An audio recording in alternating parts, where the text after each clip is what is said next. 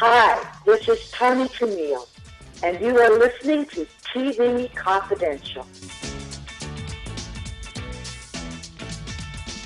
Ed Roberts with a reminder that Christopher Fryer will join us at the top of the hour. Christopher Fryer, author or co-author of many books on movies and television, including Jack Nicholson, The Early Years. We hope you stay tuned. And in the meantime, Greg Ehrbar is with us as we pay tribute to Jules Bass of Rankin Bass, as part of this week's DVD report. Jules Bass passed away this past Tuesday, October 25th, at the age of 87. The complete Rankin Bass Christmas collection, a supersized collection of 18 classic Rankin Bass specials, now available on DVD, while the classic Christmas collection, featuring many classic Rankin Bass holiday titles, now available on Blu-ray. We've been talking about Rankin Bass's imprint on holiday specials as well as on Saturday morning television, including the success of such animated series as Jackson 5 and The Osmonds, both of which were produced by Rankin Bass. What's astonishing about Rankin Bass, and Jules was a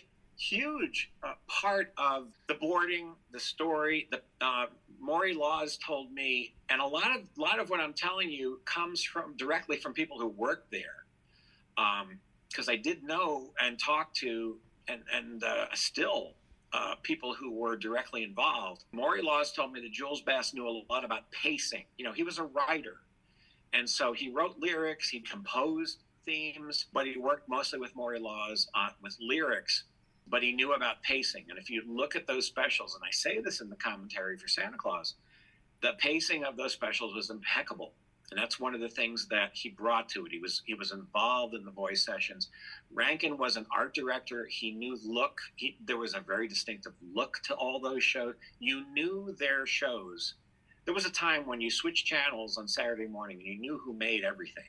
You know, when it was Filmation, Hanna-Barbera, the Patty Frilling, Rankin Bass, you know, any company was making it, you almost always knew. But what made Rankin Bass special was it was a small independent company in New York that was making almost as much of an output as a big animation house in Hollywood, and was a contender and a competitor during some of the most furious competition in the late 60s and early 70s. I mean, you look at their body of work, not just the TV specials, that's what they became legendary for. Because no one could really touch them except for The Grinch and Charlie Brown Christmas and Mr. Magoo's Christmas Carol, probably those three biggies. Nobody ever could touch them. And I think one of the reasons is Arthur Rankin had that eye for style. And Rankin and Bass, you know, it overlapped. When art directors and writers, their jobs overlap. You know, art directors can write. Arthur Rankin wrote The Daydreamer, the feature they did. And writers can help art direct. So they overlapped. They were very much a partnership all the way through. But they had lots of cartoons on Saturday morning for quite a while that were very, very successful. Some that were weird, that weren't successful, but very, very experimental. There was one I loved, I wish was on home video, called Tomfoolery in 1970 that was based on Lewis Carroll and Edward Lear rhymes. It was insane. It made no sense. It was all, and it had the Mike Sam singers in it, and all of this surreal, crazy, nothing but, and they had running characters, but it was sort of like laughing but it was all nonsense for 30 minutes. And NBC had no idea what to do with it. So they put it on real early. But you know, if you saw that now, you'd think this is so creative. And that was done by Hallis and Batchelor in England. One of probably England's most renowned animation companies, husband and wife. They did the first animation feature that was ever done in England, Animal Farm, in the early 50s. They did the animation for Rankin Bass, for the Jacksons, and for the Osmonds. So it wasn't always Japanese. They also worked with a Canadian company called Crawley Films on their earliest things, like Tales from the Wizard of Oz. And the first special they ever did, which was Return to Oz. But what the other thing people don't know about Jules Bass is that he and I'm basing this on something someone told me, and also this is sort of something that's come to pass to know. There's a name, Julian P. Gardner. That's a pseudonym, mostly used by Jules.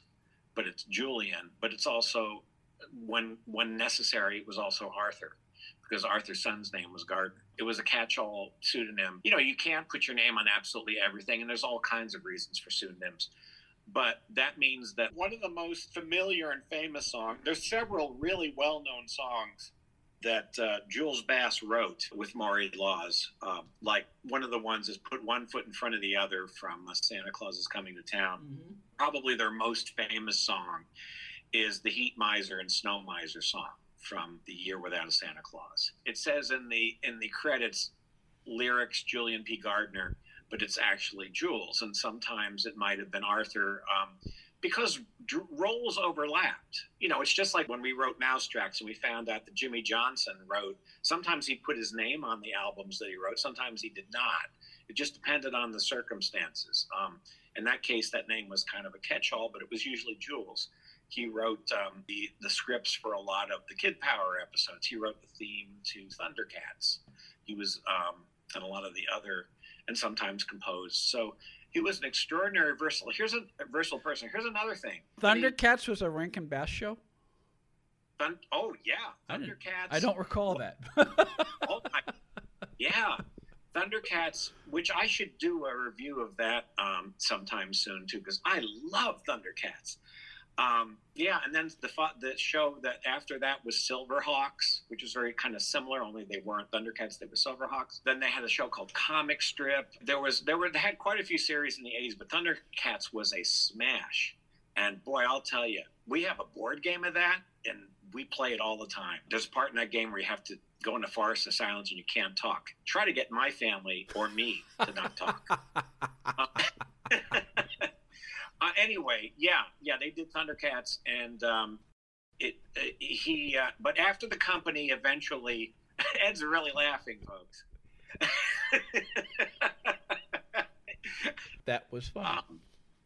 It will. Well, I've been on the line with more than one air bar at the same time, so I can relate to that. Yeah. The forest of silence is tough for us. Anyway, as Lady Boreal, to quote Mickey Rooney as Santa Claus in Rudolph and Frosty's Christmas in July, as Lady Boreal once said, "Alas, all things must end." The company did end, and Rankin Bass all but closed. There were a few. Santa Baby was the last special, and then there was the King and I feature, which they co-produced. But it all but closed, and Bass wrote other things. He wrote some children's books, like Herb the Vegetarian Dragon, and there was a follow-up cookbook. But he wrote a novel that was sort of kind of like a Sidney Sheldon kind of novel. And I didn't realize it until recently, because I'd read the book years ago. It was made into a feature film with Selena Gomez in 2011. So I watched it, and it's a cute little film. They changed it, though. It was going to star Nicole Kidman originally. And the script changed many times. Nicole Kidman's name is still listed in the credits as a producer, but she didn't star in it. They decided to skew it younger. Jules' book originally was about a group of women that go to Paris and pretend to be wealthy. It's sort of like How to Marry a Millionaire. Pretend to be wealthy to snag wealthy husbands, and then they meet these guys, and guess what? They pretend to be wealthy too. Sort of like when Fred and Barney did that with Wilma and Betty. I mean, it's sort of a classic plot, but it was very glamorous and very dynasty, very, the Falcony Crest kind of thing, and very entertaining. He's an excellent writer. So he sold this thing, and it became this story of almost Prince and the Pauper. She's your identical twin. We can live in this wonderful suite because she's all spoiled and doesn't want to do it and all. And it was actually kind of a cute little movie that was made in 2011. And there's his name right on there. So he was another thing people don't realize is they tried to do a Broadway musical, but it closed. It was not successful, called The Month of Sundays in around 1967.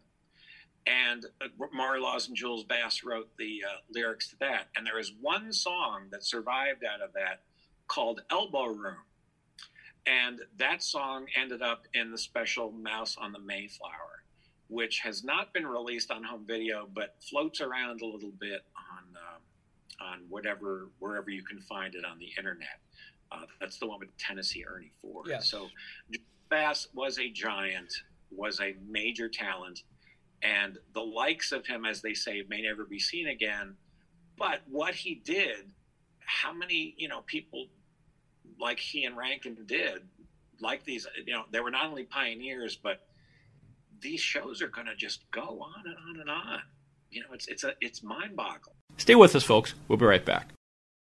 The complete Rankin Bass Christmas collection, 18 of the most famous Rankin Bass holiday specials of the past, I was going to say 50 years, the ones that we all grew up watching, chock full of extra features, including the Animagic World of Rankin Bass, excellent documentary featuring Greg Ehrbar, among others. Complete Rankin Bass Christmas collection available DVD, wherever DVDs are sold. The classic Christmas collection, a smaller but nonetheless comprehensive collection of Rankin Bass specials, now available on Blu-ray. Jules Bass passed away in October of this year. You can read Greg Ehrbar once a month on cartoonresearch.com. Greg, we'll see you again soon. Thank you for allowing me to say all this about somebody that I really admire. Thanks, Ed. Christopher Fryer, co-author of Jack Nicholson, The Early Years. Christopher Fryer will join us when we come back for hour number 2 of TV Confidential. Stay with us. Be part of our conversation. If you like what you hear, have thoughts on this week's program, or have an idea for a future edition of TV Confidential, we'd love to hear from you.